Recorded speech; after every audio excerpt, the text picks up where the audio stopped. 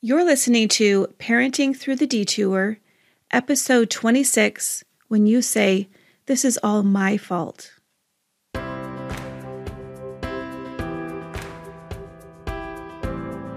Howard W. Hunter said, "Your detours and disappointments are the straight and narrow way back to Him."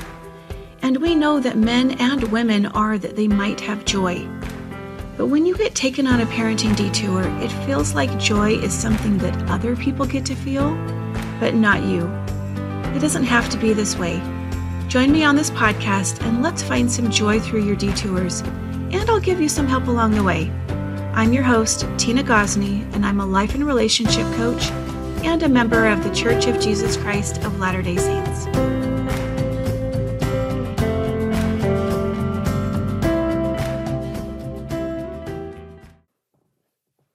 Welcome back to the podcast on this cold December day. Is it cold where you are? It's kind of cold where I am. How is December going for you? How are you getting ready for Christmas? Is it feel overwhelming yet? I know so many years I got really overwhelmed in December and just couldn't wait for it to be over. I was just so grateful when Christmas came, and then it was like, okay, now life can get back to normal. I don't have so many things that I'm doing, and I just can relax again. After a few years of doing that, I realized I don't want to spend December wishing that it was over with. I wanted to spend December really celebrating the birth of the Savior and enjoying the things that I was doing. And that meant that there was sometimes that I had to say no, and sometimes where I had to question about what I wanted to have in my life and be very intentional about the things that I put in my life in December. And being intentional about things that you put in your life is really what I'm talking about today. We just let our thoughts kind of go crazy, and we tell ourselves that the situations that we find ourselves in, the situations that we find our family in, women especially will say, "This is all my fault. I did things wrong." And I can remember a really specific instance when I did this. My oldest child she was just beginning her senior year of high school. We were school shopping at Target, and I remember leaving the Target parking lot with some things for her senior year and just having a little panic attack. We were walking through the parking lot, and all of a sudden I thought, we only have one more year. Next year, she's going to be going off to college. I haven't taught her enough. She's not ready. I haven't had enough time with her. There's so many more things that I haven't done that I was supposed to do. She's not ready. And I thought, if she succeeded or failed once she left my house, it was all riding on me. It was all my failure or my success in preparing her. And I spent so much of that senior year thinking that I had not done a good job of preparing her for the world. And there's so many times since then that I have thought, this is all my fault. The things that are happening right now, if I had been a better mother, we wouldn't be here right now. And I lived in that space for a long time. I blamed myself for not being better, for not knowing more, for not paying more attention. And I spent a lot of time wishing that my kids had a different mother because they were so awesome. They deserved a mother that was better than me. And I was failing. And I was taking all this responsibility for everything on my own shoulders because somehow, some way, it was my fault. And women especially tend to do this. And it's not just something that we put on ourselves. It's actually like a societal and cultural thing. If you see a child that's making mistakes, you think, oh, well, their mother didn't pay attention. I mean, we blame it on the mother. What did that mom do to that kid? We blame it on the mother, and we will take that on ourselves too. We blame ourselves for anything and just about everything. This is not an effective way to think, and it's not an effective way to form connections and strong relationships in your family when you're thinking things like, this is my fault. Things like, just for instance, these are some pretty common ones that I hear. I should have paid more attention to what was going on for them when they were younger, but I didn't, and now this is all my fault. Or I shouldn't have worked outside of our home. I worked too much. I was away too much. If I had stayed home and I hadn't worked, I could have spent more time with them and everything would be different now. So this is all my fault. Or I should have gone to work and then they would have learned to be more self-reliant. It's all my fault. Why did I think I had to stay home and do everything for them? They're so not independent now and things would be different. They would be able to make better choices and be more rely on themselves. No, this is just all my fault. And another one that I hear quite often is, well, I didn't love them the way that they needed to be loved. And that's why we have such a terrible relationship now. This is all my fault. I should have paid more attention. I should have seen that they needed something different from me and I didn't. So it's all my fault. Those are just very common thought patterns that I hear from others. I've had many of them myself. I know from so many conversations that I've had with people that these are super common ways that we blame ourselves for many, many things. But I want to tell you, you really don't have that much power. We think that we do. We really don't. There was a time a few years ago that I was really struggling with this, thinking like, this is all my fault. I should have been better. I am such a failure. And I was doing some research online and I found this article from an LDS therapist. It was a blog post and I have tried to find it since then. I cannot find it. I don't know if the blog post was taken down or if I'm just not looking in the right place, but I have not been able to find it since then. But I won't ever forget what was in that blog post because this therapist was talking about what determines the course of a person's life. What determines the choices that somebody makes in their life and which way they decide to go. And it wasn't just from his own experience, what he had gotten together with many other therapists and they had brainstormed these ideas and asked them, explored this question of what is it that makes one person go one way and another person go another way. And they had done a lot of research behind this.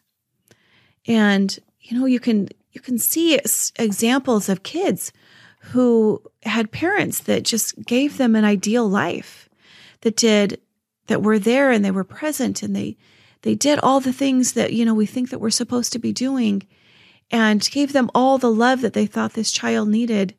But this child still turns out to be a drug addict who kills someone in a car accident from a DUI. And then you have examples. You can look at examples from a kid who grew up with a single mother in the projects. The mother was never home. She worked 3 jobs. And that kid became a brain surgeon or discovers the cure to a disease. So is it nature? Is it nurture? What determines the choices that a person makes? This is what these therapists, as they determine through their years of experience and research and study, this is what they came up with. And I don't know if this is entirely accurate. I think there's a lot of truth in it. Probably also some factors that would alter this model, but for the sake of this podcast, we're just going to go with this. So if you look at it as a pie chart, 50% of the choices that a person makes are because of the way that they came to this earth. We had this opportunity to prepare before we came to this earth, and we brought certain characteristics with us to help us work out the things that we need to work out on this earth. And we all came different. 50% of that is who you came as. And you can see this really clearly if you have just like really even one child. You know that child came with a personality. They came with certain characteristics that make them who they are. You see it very clearly, even more clearly, if you have 2 children or more, because you know that each one of those children come with inborn characteristics and a personality. That's not something that you put in them. That is something that they came with. That's 50%. That is huge. 25%, they said, is the time and place that you were born. So consider the difference between growing up, being born in 30 AD, Jerusalem, and 1990, Utah in the United States. Two completely different times, two completely different places. But the time and the place that you were born affects about 25% of the choices that you make in your life. That leaves 25% more, right? And that 25% is where you can find yourself. It's the environment that this person grows up in. So 25% is environment. If you consider the influence that you have on a child as to where the choices that they make in their life, and that they have two parents, let's say both parents were present in the home, being very generous, 12.5% to each parent. But we all know that parents are not the only influence in a child's life. And you can't even take 12.5%. And it's going to be somewhere below that. But parents, especially mothers, consider themselves to have much more influence in their child's life than 12.5%. And I believe that's why they're so eager to grab on to taking the responsibility when they don't like the choices that child is making. But you actually don't have enough power to take complete responsibility for anyone else's choices, even your child. And when you do, it keeps you sitting in blame. It keeps you stuck in having so much judgment on yourself and beating yourself up, because it feels like someone has to be at fault, right? Because things are not going according to plan. So somebody must have been at fault. And it's really painful to blame that on your child. It's much easier to blame that on yourself. But it doesn't help you create anything positive in the future when you sit there and you're stuck in judgment of yourself. It keeps you focused on the past and not on the future. You don't have the power to change any circumstance in the past, but you do have the power to change how you show up now, today, and how you show up tomorrow, and the day after that, and the day after that into the future. You do have power there.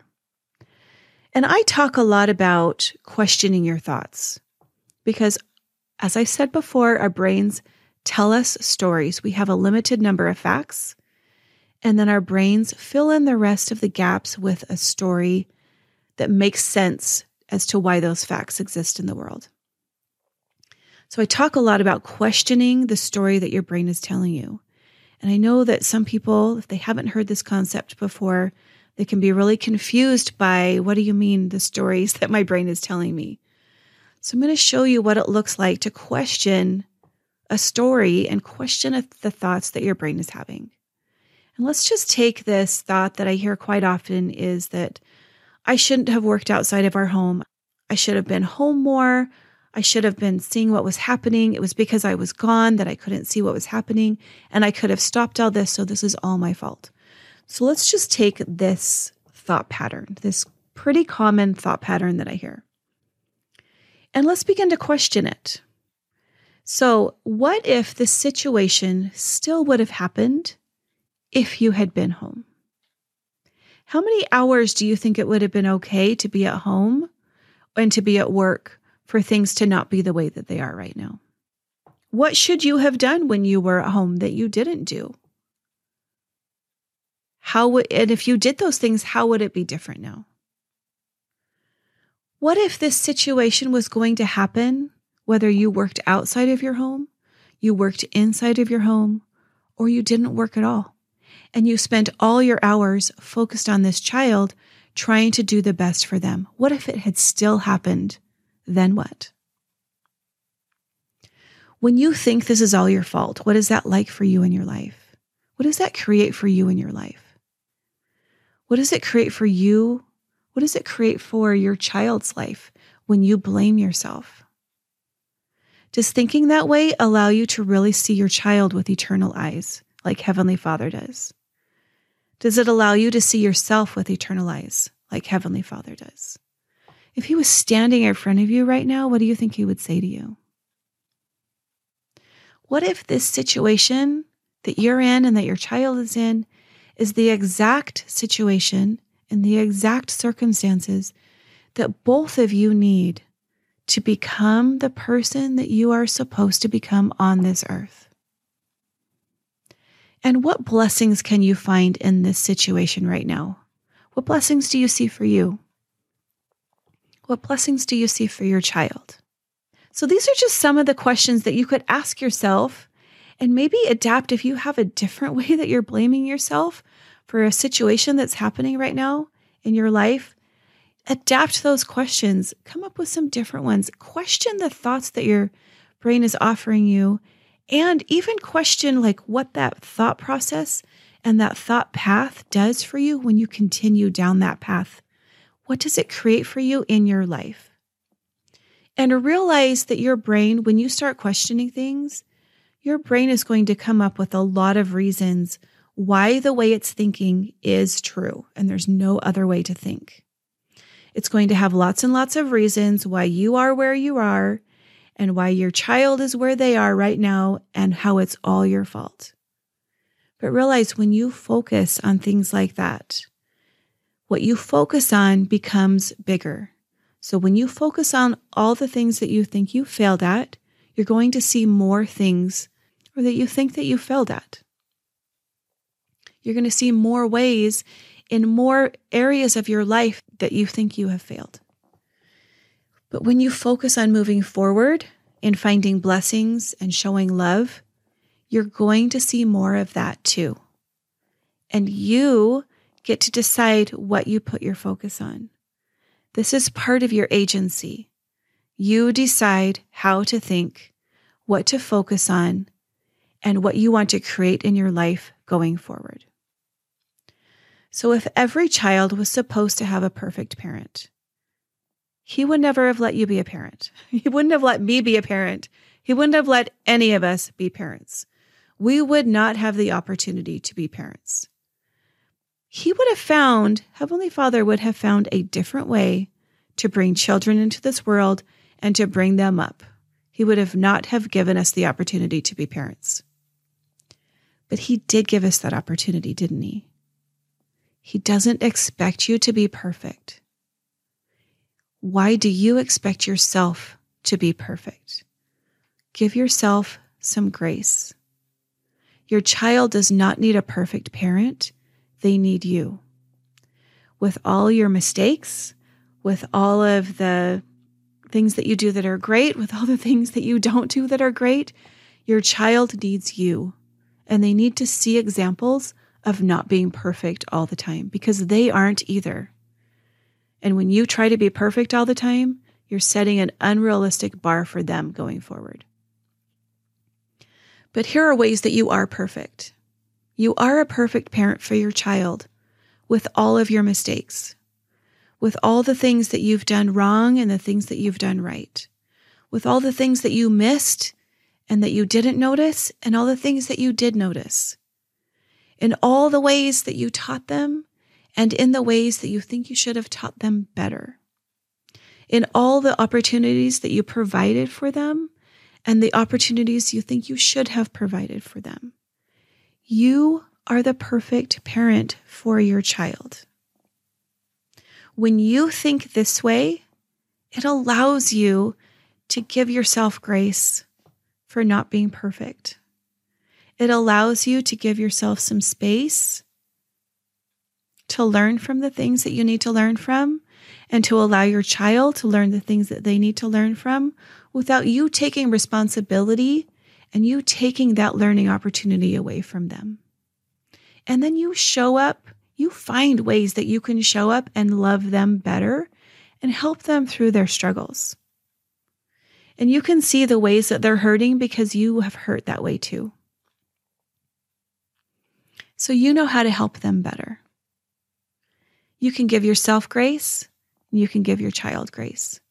And when you stay stuck in thinking this is all my fault, you can't find that grace. And it's very, very difficult to find the love for yourself and the love for your child. So ask yourself, what thought patterns, what thought roads am I going down? And is this road leading me to have more love and connection with my child and in all my relationships? Or is it keeping me stuck where I am? And if you're not feeling like you know how to relate to your child anymore, that relationship is strained or damaged and you're not sure what to do, you're stuck and you don't know, like, I don't know what to do next. Everything I try is like making things worse. I really don't know how to get out of this place that I am right now. Then I want you to come to my Relationship Reset Workshop in January. This workshop isn't just for a parent-child relationship. The things that I'm going to teach you and the tools that I'm going to give you can be used in any relationship, with a spouse, with a friend, with your parent, with maybe even a coworker. The things that I'm going to teach you are universal to any relationship. So give this as a gift to yourself or to someone else. There are very few gifts that have the opportunity and the possibility to affect your life as much as a gift like this. Did you know the biggest predictor of happiness and overall life satisfaction is the quality of your closest relationships? Consider the quality of your closest relationships right now. Do they need some work? Do they need some repair? Do they need a reset? Coming to this workshop is going to be a great start to strengthen those relationships and to start off the new year in a really great positive way with some new tools to take into the new year. This Relationship Reset Workshop takes place January 13th through February 3rd. It's on Thursdays from 10 to 11 a.m. Mountain Time. Don't worry if you can't come live, you'll receive the replays. And if you have any specific questions that you want me to address, you're always welcome to email those to me, and I will answer those on the call so that you can get the answers that you need for your specific situation. So I'm going to put a link to this workshop in the show notes, along with a coupon code that you can use to get a discount this holiday season.